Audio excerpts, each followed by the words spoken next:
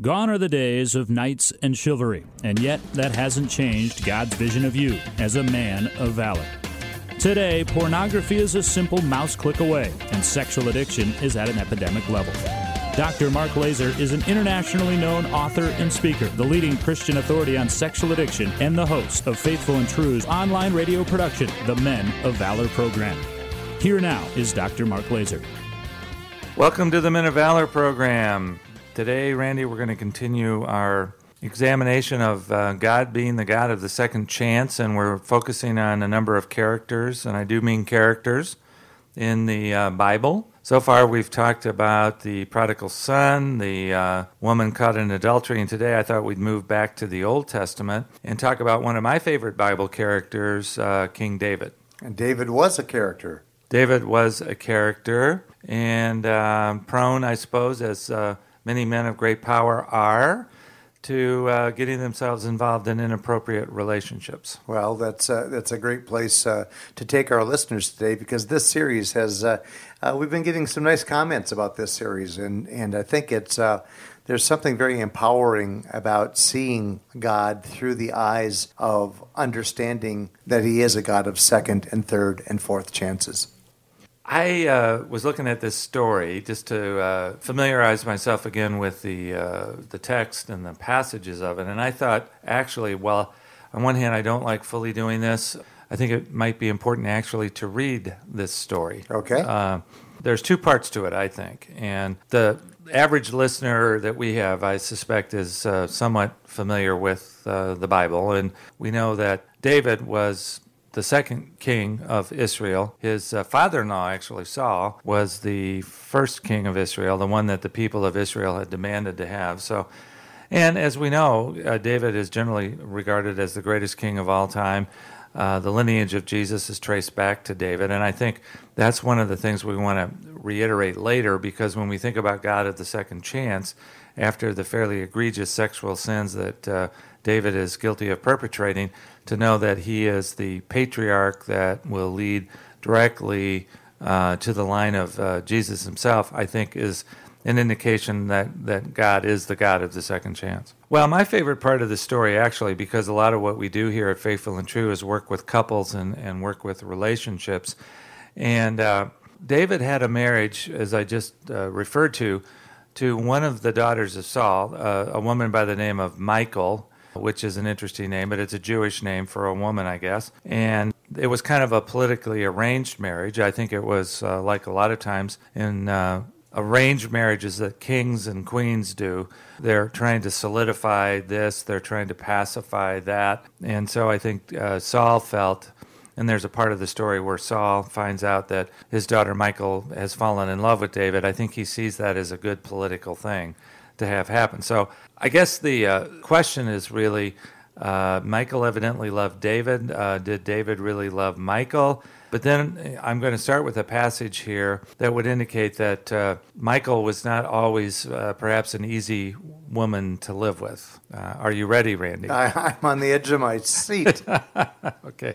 2 Samuel chapter 6. Now, this follows what is, in fact, probably one of the most major developments in the history of the Jewish people. The Ark of the Covenant, which contained the Ten Commandments, had been housed first in the desert when they were first given to Moses, and then when the people of Israel crossed the River Jordan under the leadership of Joshua and Caleb and completed their campaign to gain control of the territory there. The Ark of the Covenant had remained more or less in a tent. It had never been brought into any city, and the reason for that was they considered that it needed to be mobile, because there was not a time up to that point where they felt like they possessed a city in a safe enough way to keep the Ark of the Covenant safe. So in our story here in 2 Samuel 6, David has finally managed to solidify things enough to make Jerusalem safe enough to bring the Ark of the Covenant finally into the city of Jerusalem. I think those that are familiar with the Jewish story, the story of the chosen people, can understand and appreciate the fact that this is, in fact, a major development. But what is interesting now is that David, this is starting with verse 14 of the 6th chapter, David wearing a linen ephod, I don't even know if I'm pronouncing that right, and what a linen ephod is, I think of, I don't know what I start thinking of. I probably shouldn't say what I start thinking of, but, I think it's probably not a whole lot of clothing. Danced before the Lord with all his might, while he and the entire house of Israel brought up the ark of the Lord with shouts and the sounds of trumpets. As the ark of the Lord was entering the city of David, Michal, daughter of Saul, watched from a window, and when she saw King David leaping and dancing before the Lord, she despised him in her heart. David sacrificed burnt offerings. They brought the ark into the tent that David had pitched for it. After he had finished sacrificing the burnt offerings and fellowship offerings, he blessed the people in the name of the Lord Almighty. Then he gave a loaf of bread, a cake of dates, and a cake of raisins to each person in the whole crowd of Israelites, both men and women. This was quite a treat back in that day. And all the people went to their homes. When David returned home to bless his household, Michal, daughter of Saul, came out to meet him and said, "How the king of Israel has distinguished himself today, disrobing in the sight of the slave girls of his servants as any vulgar fellow would do." David said to Michal, "It was before the Lord who chose me rather than your father or anyone from his house when he appointed me ruler over the Lord's people Israel. I will celebrate before the Lord." Does this sound like a bit of a domestic dispute? Squabble. Yes, Yeah. Michal is basically shaming him. She's calling him worse than a vulgar fellow. He is disrobing. She's basically accusing him of exhibitionism here, Right. And inappropriate, lewd, and lascivious behavior. So it sounds like that piece of clothing that we were talking about must be some sort of maybe loincloth. The ephod. Yeah, the ephod just might be a flimsy loincloth of some sort. I see your imagination running wild with that, Randy. Well, as to what that must have been. Well, and then she gave him it's like Dancing with the Stars. She held up a very low score for his dancing down in the, She did not approve. She did not approve of the dancing. Of that performance, not even a little. Maybe that was an important part of the story that only you, Randy, would have read between the lines. That his dancing was probably not that good. I'm an astute biblical scholar. There's no doubt about that. You've been poring over the Hebrew here, have you not? Mm-hmm. Well, anyway, verse 22, finally, in this section of the story. "I will become even more undignified than this," said David, "and I will be humiliated in my own eyes. But by these slave girls you spoke of, I will be held in honor." So in other words, the slave girls were kind of grooving on this, evidently. I don't know. And obviously, he doesn't mind ticking his wife off with his comments on top of it. Well, it gets even better than that in terms of, something that we do have to kind of read between the lines here. But now we know that David has really managed to tick Michal off. She considers him vulgar, inappropriate, disgraced himself in front of the whole people of Israel. But this is, like sometimes in the Bible stories, there's a postscript. And here's our postscript in verse 23 of the 6th chapter. "Michal, daughter of Saul, had no children to the day of her death." Now, why, Randy, would you say that doesn't say she's barren, doesn't say she's incapable? The Bible sometimes does point that out. But that's not what the Bible says. It just says after they've had this domestic argument, this squabble, which is a fairly big deal, she has no children. I tend to look at it, and maybe I'm reading between the lines, and maybe there's some of our black and white thinkers out there that will chastise me for doing so. I just kind of think that David at that point in time just cut her off, had nothing more to do with her, perhaps emotionally, spiritually, or even sexually. Well, that's what it sounds like, because you need those important elements to result in the children that weren't there. So why don't we stop the story there at the moment, Mark, because you're off on a good roll, and David is definitely one of our more interesting biblical characters. We're going to take a short break here. You're listening to Dr. Mark Laser on the Men of Valor program, and we'll be right back. I'll be kind if you'll be faithful, you be sweet and I'll be grateful. Cover me with kisses, dear, lighten up the atmosphere. Keep me warm inside our bed, I got dreams of you all through my head. Fortune teller said I'd be free, and that's the day you came. Do you struggle with the use of pornography? Faithful and True is a Christian-based counseling center specializing in the treatment of sexual addiction and compulsive behavior issues. Our well-trained staff has the highest levels of clinical expertise combined with personal experience to understand and effectively treat your sexual addiction.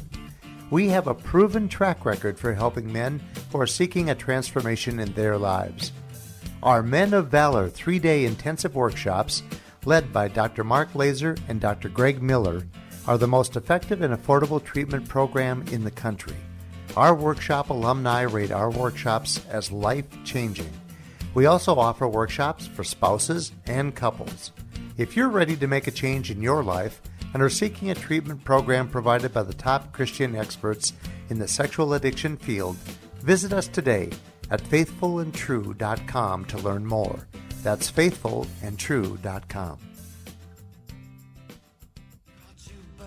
Photographs like that could save you from your past. History is like gravity, it holds you down away from me. You and me, we both got sins, and I don't care about where you've been. Don't be sad and don't explain. This is where we start again. Start again.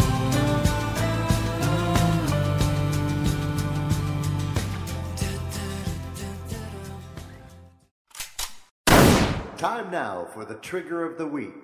Seems like we've been stretching a little bit for some triggers over the last several weeks, so maybe there's an invitation to the listeners out there to send us in some of their own examples that we'd be glad to share with our larger audience, but not mentioning you by name necessarily. Well, we won't mention any names, but we would welcome that opportunity, and you can simply send those ideas to us at info@faithfulandtrue.com, and under the subject line put Trigger of the Week, because we just celebrated show number 80 last week, Mark. Mm-hmm. So after 80 shows and trying to come up with a new, fresh, trigger every week, it does get to be challenging. We try not to be too repetitious, but in today's world, today's culture, a lot of times the triggers are repetitious. Yeah, they really are. Because they present themselves in similar fashion sometimes. There's sometimes with the triggers of the week that we step on toes, and one of the ones that I was thinking about today was actually reaffirmed today by one of our men that was in this morning to see me. It happened to me on Sunday. It happens occasionally. Obviously, we as men who are trying to remain sexually faithful, men of sexual integrity, we have certain boundaries when it comes to relating to other women. One of mine has always been that I'm not going to touch other women. If there are times when women want to affirm and, maybe like at the end of a couple session or something like that and have a hug, I might do it side to side. I might do it like what we call a tent hug. There's not going to be any direct body contact really that much. Now, occasionally you haven't had a chance to educate all your audience about your boundaries. And so this past Sunday I was actually giving the message at one of our local churches here, and the pastor of that church was very courageous and invited me to come down and talk about the issues of pornography to the entire church. So that was a great experience for me. So I'm walking out to my car, and some very nice lady comes rushing up to me and says, "Dr. Laser, before you leave, I just wanted to tell you how courageous I thought that message was." And then she wanted to give me a hug. So she opened her arms, and I'm ready for the tent hug or the side hug, and she grabbed me. She went. The bear hug was about to be delivered. Yeah. So I would like all the wives listening out there to know that there are times when not by our choice. I mean, some other people are going to cross our boundaries. Now, by the way, I'm not accusing this woman of any ill intention, any other motivation other than to be affirming. It's not about her.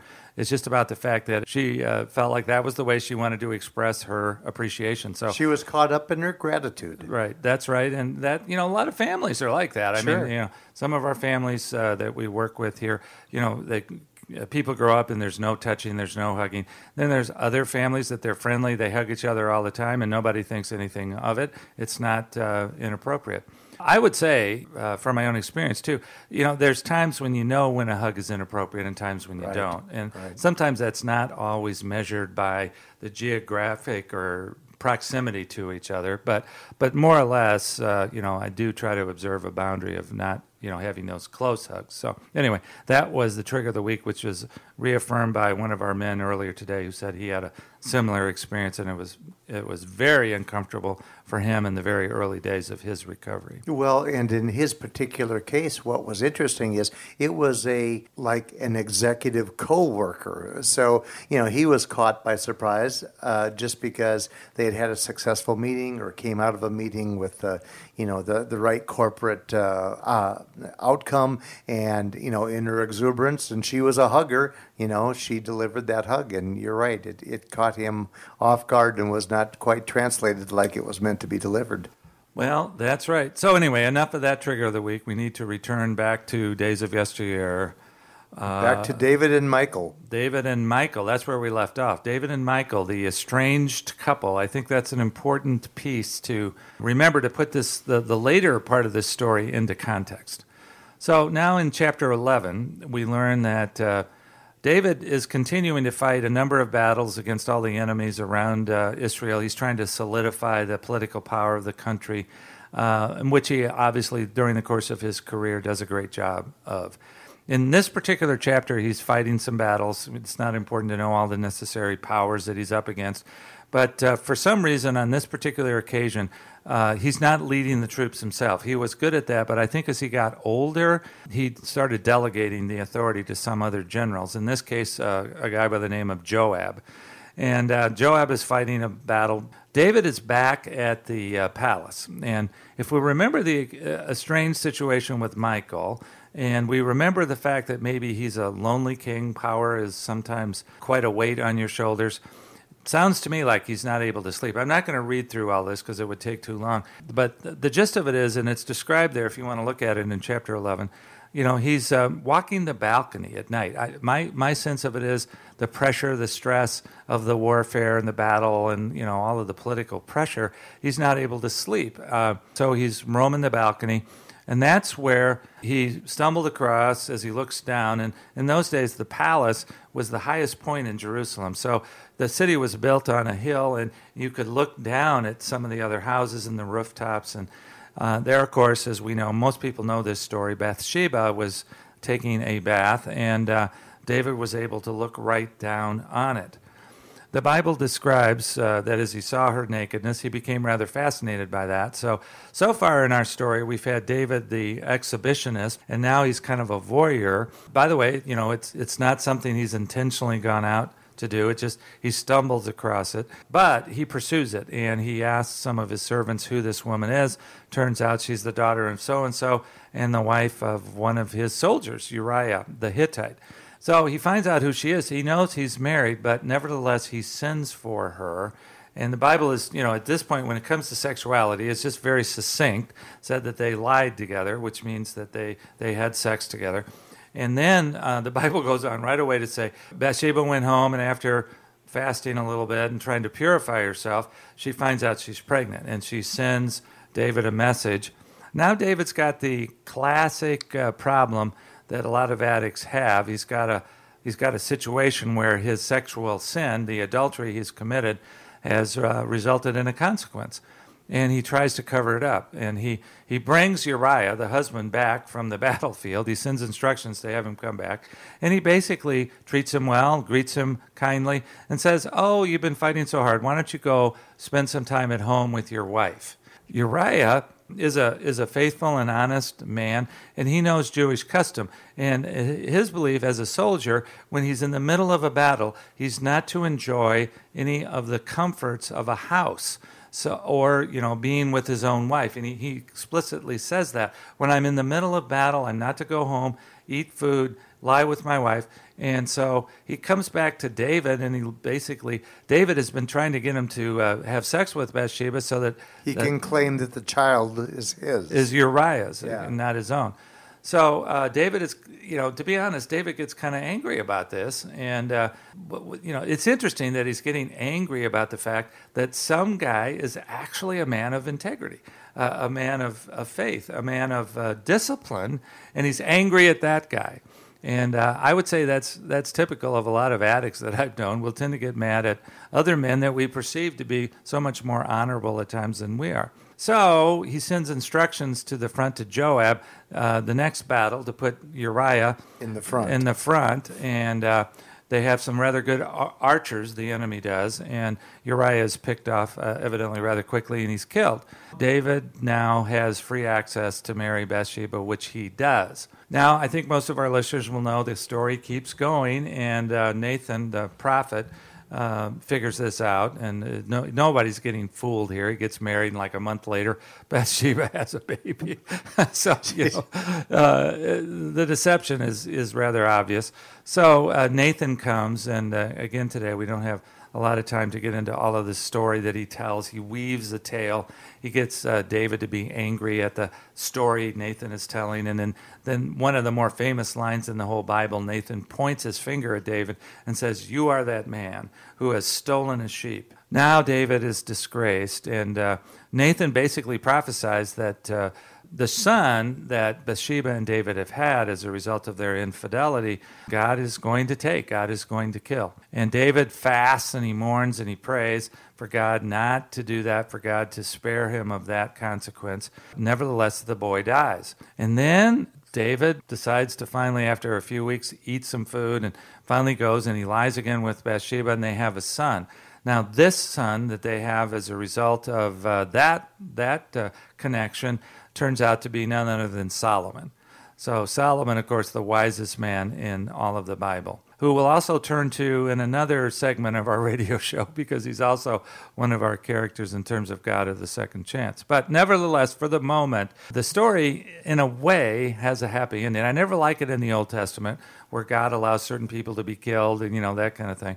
But nevertheless, there was a consequence to the sin. I think one of the things in terms of God of the second chance is that, number one, given the fact that he committed adultery, God could have had David killed. He could have removed him from the throne. He could have had Bathsheba killed. He could have had her die in childbirth. There could have been a lot of other consequences here. But no, God allows David and Bathsheba to continue to be together. They're generally widely regarded as lovers and all of that. And it's out of their line that come, the lineage of Jesus himself. So I think one of the great parts about this story is that something good can come out of something that was sinful, and that an act of adultery led to a relationship that eventually produced the lineage of Jesus himself and Solomon, and a whole lot of great things happened for the people of Israel after David had committed this egregious sin. I'd like just to pause for a moment, like we sometimes do, and just invite, through the power of the Holy Spirit, God to speak to all of our listeners in the way that only God can through the Holy Spirit, and say, where do you find meaning, or where do you find instruction in this story? I know as a recovering person myself, this story gives me great comfort because I know that all of the good things that have happened, after I was discovered, found out, confronted, this story kind of confirms that God is not finished with us. God may not even have really started yet. And that if we are humble, David humbled himself after this experience. David fasted and he prayed and he humbled himself. And it was out of that I think God allowed him to remain king, to have another son. The son was rather important. The lineage goes on to Jesus. I think the humbling, the fasting, the praying, the brokenness that David had is one of the key signs that God will respect, and God is the God of the second chance when we're like that. He is not finished with us, and he may have many more great things in store for us. Well, it's amazing how the sinful nature of David's early behavior really resulted in magnificent results that God had planned. We often forget that God knows us much better than we know ourselves. That's right. And he knows what lies ahead for us. And we never know what God's plan is for us. But in God's wisdom, he knew that Solomon was on the horizon. The family lineage of Jesus himself was on the horizon. Right. And this does give great hope to everyone out there who is struggling because of their own sinfulness, Right. and that God has got an unimaginable ability to forgive us. Right. I hope all of our listeners today will take a great sense of hope from stories like this. That's one of the reasons we're doing this series. One of the major things that propels addicts in the direction of their acting out behaviors is shame. And God, through stories like this in the Bible, wants us to know that, as Paul teaches us in the New Testament, there is no sin that separates us from the love of Jesus Christ. There is no sin that is not common to man, all of us. And for any of us who've ever committed adultery, I think this story of David gives us a great sense that there is hope. Now, one last thing to point out, and that is, I know some of the addicts, when they finally get clean, finally get sober, finally get honest, they do sometimes expect or like or want or long for God to reward them by not punishing them with any kind of confrontation or any kind of consequences. I do think that I've seen over and over again that God sometimes chooses to allow consequences because the ongoing consequences are what allow an addict to continue to be humble and broken and to take their recovery seriously. So if that is the case for you, I know that's hard. I know that's tragic. I know that's very difficult. That's exactly where all the men need lots of support. And I'd also like to say part of the story I don't like is that Michael, although she sounds like a bit of a hateful person here, I don't like the fact that, the ending for her is not as glorious as it is for David. So for all the wives listening, I just want you to hear from me. I raised this story, and I do feel bad for Michael. I just don't think what happened in this story is totally fair to her. But there's times in Scripture where we don't always understand. We hope that today's message has been one of great benefit to you and great relief and great comfort in knowing that we are loved by a God of second chances and much, much more. You've been listening to Dr. Mark Laser. I'm Randy Everett, your co-host. We'd like to thank Ben Laser, our engineer and technical director, and we hope that today's message has been one that will sustain you throughout this coming week. We look forward to joining you again next week on the Men of Valor program. You've been listening to the Men of Valor program with Dr. Mark Laser. For information about this program or to learn more about Faithful and True, visit us at faithfulandtrue.com. That's faithfulandtrue.com.